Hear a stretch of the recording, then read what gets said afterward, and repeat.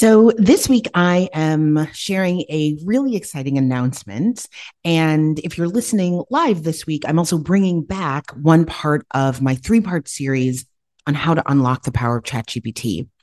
And I'm doing both of these things because I just launched a new ChatGPT resource for nonprofits that I am so excited about. It's the Nonprofit ChatGPT headquarters. So, for those of you who are longtime listeners, you have heard me talk about ChatGPT before. I am really bought into this tool. It is not some fancy, super techie tool that needs to be built out and figured out. It should be as integrated into your workflow and as simple as Google Docs. It's a capacity builder and a time saver. And my goal is to make it easy for organizations, particularly small and growing organizations where time and money and capacity are really an issue, to tap into the power of ChatGPT. If you aren't, you're leaving capacity on the table, and I want to help you solve that problem. So I took the questions and the conversations that I've been having with nonprofits for the last really 6 or 7 months and turned it into a concrete tool, which is one of my favorite things to do.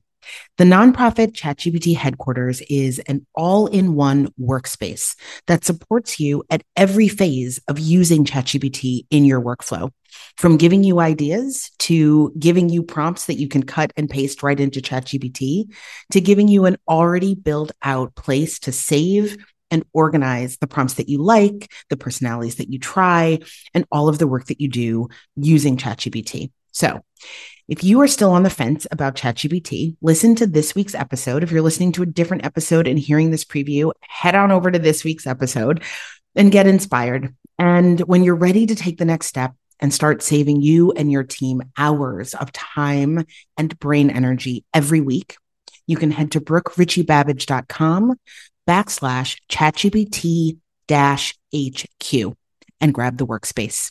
Enjoy. Hi, welcome to the Nonprofit Mastermind podcast, where every week I do a deep dive into the strategies and mindset behind launching, scaling, and leading a high-impact nonprofit. I'm your host, Brooke Ritchie Babbage. Working to make the world a more just and beautiful place is messy, complex, heart-wrenching, and ultimately deeply joyful and fulfilling work. And none of us can do it alone. That's why I started this podcast, this mastermind community, to hold space for and share the learnings and the questions and the grapplings and the actual concrete strategies that allow us to move our social impact work forward together. So welcome to the mastermind. I'm so glad you're here. So last week we talked about visioning. I wrapped up by saying that priorities and goals are a through line from your bold, exciting, inspirational, and clear vision for the future of your organization to the decisions and actions that you make on a daily basis.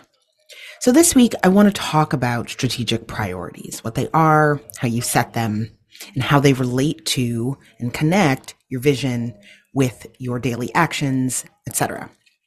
So imagine you're driving on a long road towards a mountain off in the distance. You want to get to the top of the mountain, and there are lots of ways to get there, lots of pathways to the top. On your journey, you'll need to make it clear to the people that you're traveling with what is and isn't on the table as part of your journey, which paths you will and won't take. You can't all just charge towards the top of the mountain. You'll get separated, you'll get lost, people will fall behind. It's going to cost time and energy and really be a waste of resources, right? If there's no plan. So instead, you say, hey, it's really important that we all stick together. That's really important for our team. So we're going to prioritize the pathways that we can all travel together. Now, Jesse, I know you have a broken foot right now, so we're going to stay off the pathways with lots of rock and gravel, because if we want to stay together and you can't go on those paths aren't an option for us. We also don't have a lot of gear right now, so we're going to need to stick to paths that are on the sunny side of the mountain and that have caves built in for shelter because we don't have resources to buy coats and tents right now. So we have to really prioritize both paved pathways and pathways along a particular side of the mountain. These are priorities. They shape the courses of action that are and aren't on the table for consideration, right? We are prioritizing pathways that allow us to travel together. That's a reflection of both an organizational value and something that we are centering in decision making. So it takes certain pathways off the table right off the bat. When we're setting our goals, when we're setting our targets for the day to get to the top of the mountain, even if that pathway with the rocks and the gravel looks like it's a shorter pathway, the entrance to the pathway is closer to us, it has really yummy berries along the way, we know it's not an option. We've already decided we're prioritizing pathways that allow us to stick together. So a short-term opportunity that looks exciting and maybe even perfect, because we have preset our priorities, we actually know, nope, ignore that pathway. So how does this apply to real life and strategic planning? Prioritization is one of the most important aspects of any strategic planning process. And it's one that so many organizations rush through or ignore to get to the goal setting and the activities, right? The strategies that they're going to use. But just like in my example about the mountain, there are lots of goals you can set. There are lots of strategies that you can choose. It's your priorities that help serve a function of focus. Right? They tell you the values, the strengths you're going to focus on, the weaknesses you're going to target, the challenges you're going to make sure to address, the threats you're going to ignore, right? They help you know what to focus on and pay attention to so that you can achieve your goals ultimately. So let's start with why this is so important. Right off the bat, we all know no one organization can solve all of the problems experienced by its target population in, say, the next 3 years, right? The time horizon for your plan. Your organization can't. You will inevitably be presented with more options, more challenges, and more opportunities than you have the time, capacity, or funding to take advantage of or to address. So that means you have to make strategic choices about which specific organizational and programmatic areas and issues you're going to focus on so that you can have the greatest impact, right? And this is where you start to see priorities linking to the vision. Right? You've described your greatest impact, your greatest desired impact. One of the questions you ask when you are setting priorities is, which of the things that we could do, which of the areas we could focus on would actually maximize the chances that we will achieve our greatest impact, which will get us there fastest, most efficiently, and without wasted resources, time, capacity, funding, etc. By choosing to focus on a small number of strategic priority areas, and I recommend 3 to 5, no more than 5, 3 is actually better, your organization will execute a few initiatives really, really well, rather than lots and lots of initiatives, lots of areas of focus, less well. You're going to get to the top of the mountain sooner and more efficiently. These priorities serve as containers or guideposts for your planning, your goal setting, your conversations with supporters and board members and staff and potential donors. They create the outer parameters of everything that you do inside your strategic plan for all of your goal setting and even your annual planning. They tell you the pathways that are and aren't on the table. And as you think through new programs, new partnerships, funding opportunities to really lean into, there is always a decision to be made, right? There's always a yes to something and a no implicitly or explicitly to other things. So by setting your priorities and being really clear about them and strategic about them, you're ensuring that your decisions, your yeses and your nos, are aligned with the impact you want to have. right? That's the through line directly to your vision. Without prioritization, on the flip side, limited resources are split between lots of initiatives, between multiple goals, with fewer resources available for each of those initiatives, each of those goals. And there's also a switching cost. And that's actually something I think we even just see in our day-to-day lives, right? Every time you move between one action and another, there's a little time lost, right? There's a cost to switching your time and attention. So that is true when you're talking about allocating and spending energy and resources more broadly as well. There is a switching cost to moving between areas of focus, areas of strategic priority within your organization. So that's all of the whys for strategic priorities, why it's really important, why this is such a huge focus of the work that I do when I work with organizations inside my programs on really nailing their strategic plans. We talk a lot about prioritization. So how does this work? It's actually pretty simple. You start by asking yourself and your team, what are the most important things that we should be doing? I actually suggest you write that question down at the top of a piece of butcher paper. I'm a big fan of those really big, colorful Post-its.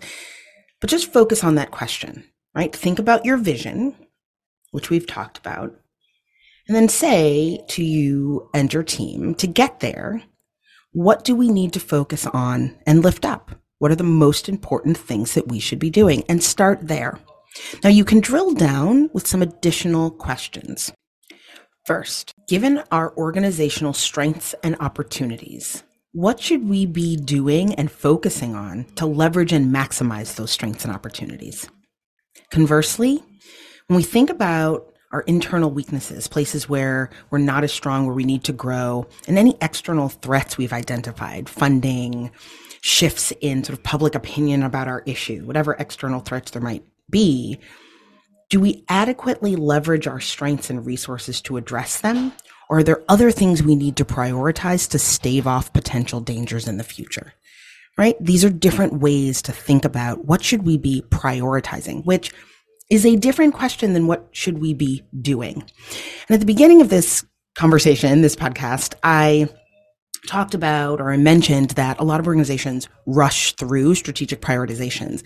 They get to the question of what should we be doing over the next 3 years? Very important question, right? What are our goals? What are our activities? Absolutely. That is going to be sort of the meat and potatoes of your plan.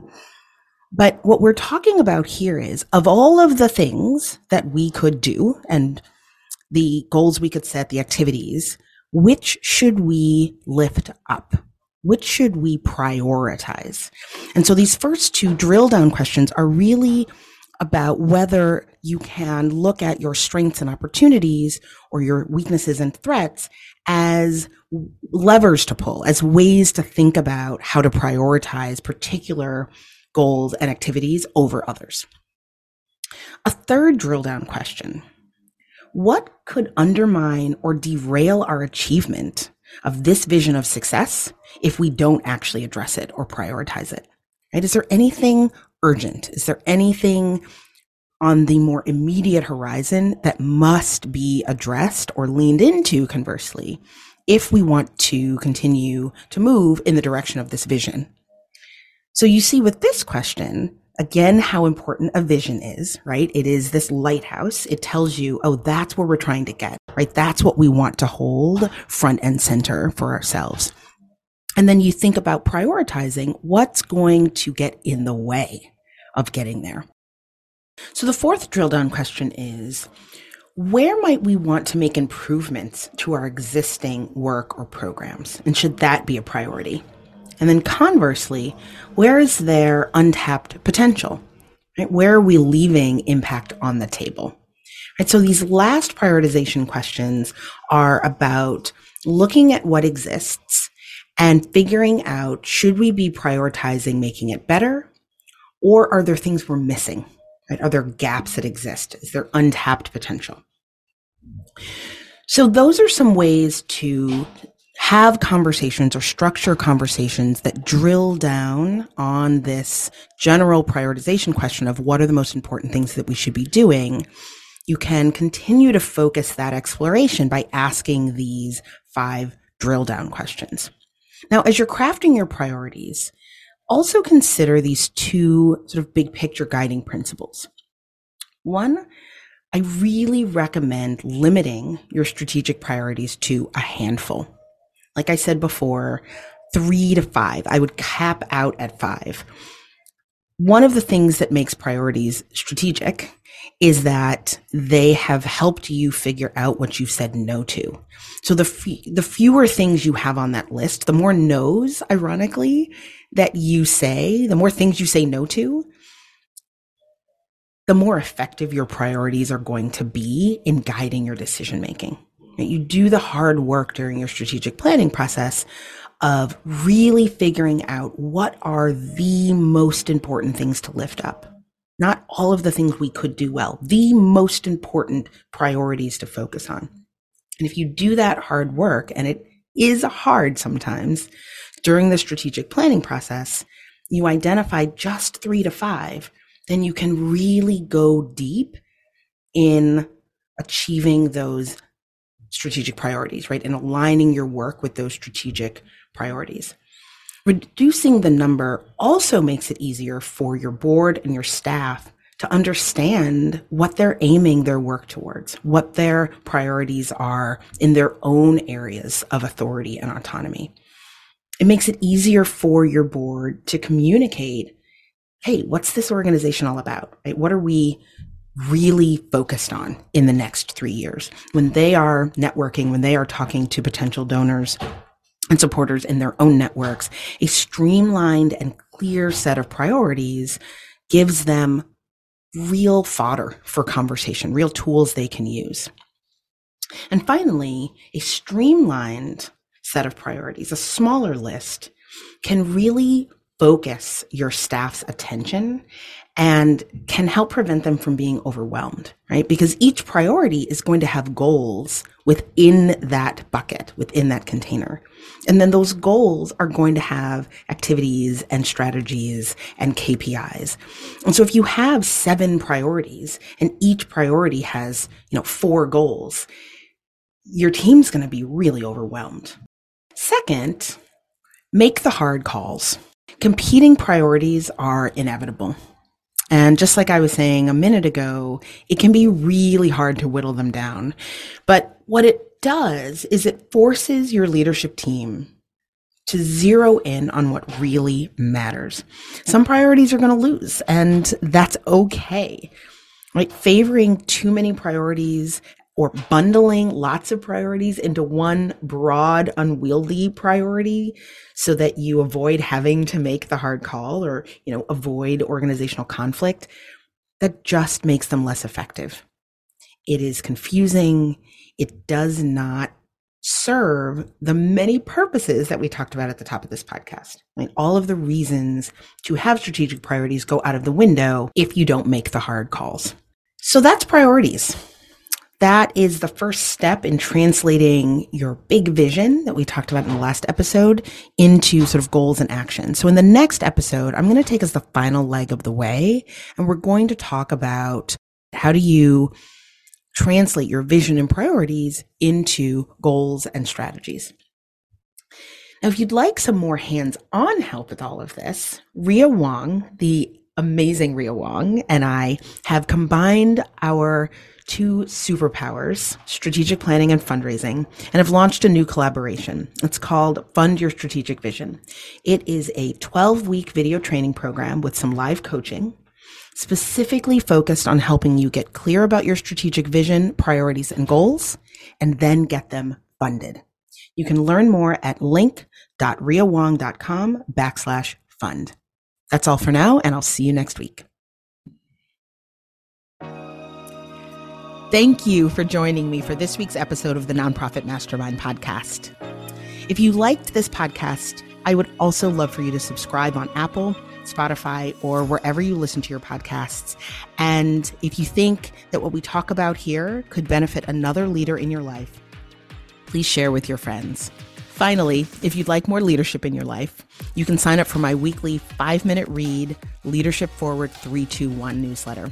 I send articles, resources, and inspiration every week curated around a leadership theme to help you lead your nonprofit better. You can sign up at richiebabbage.com/Leadership Forward 321.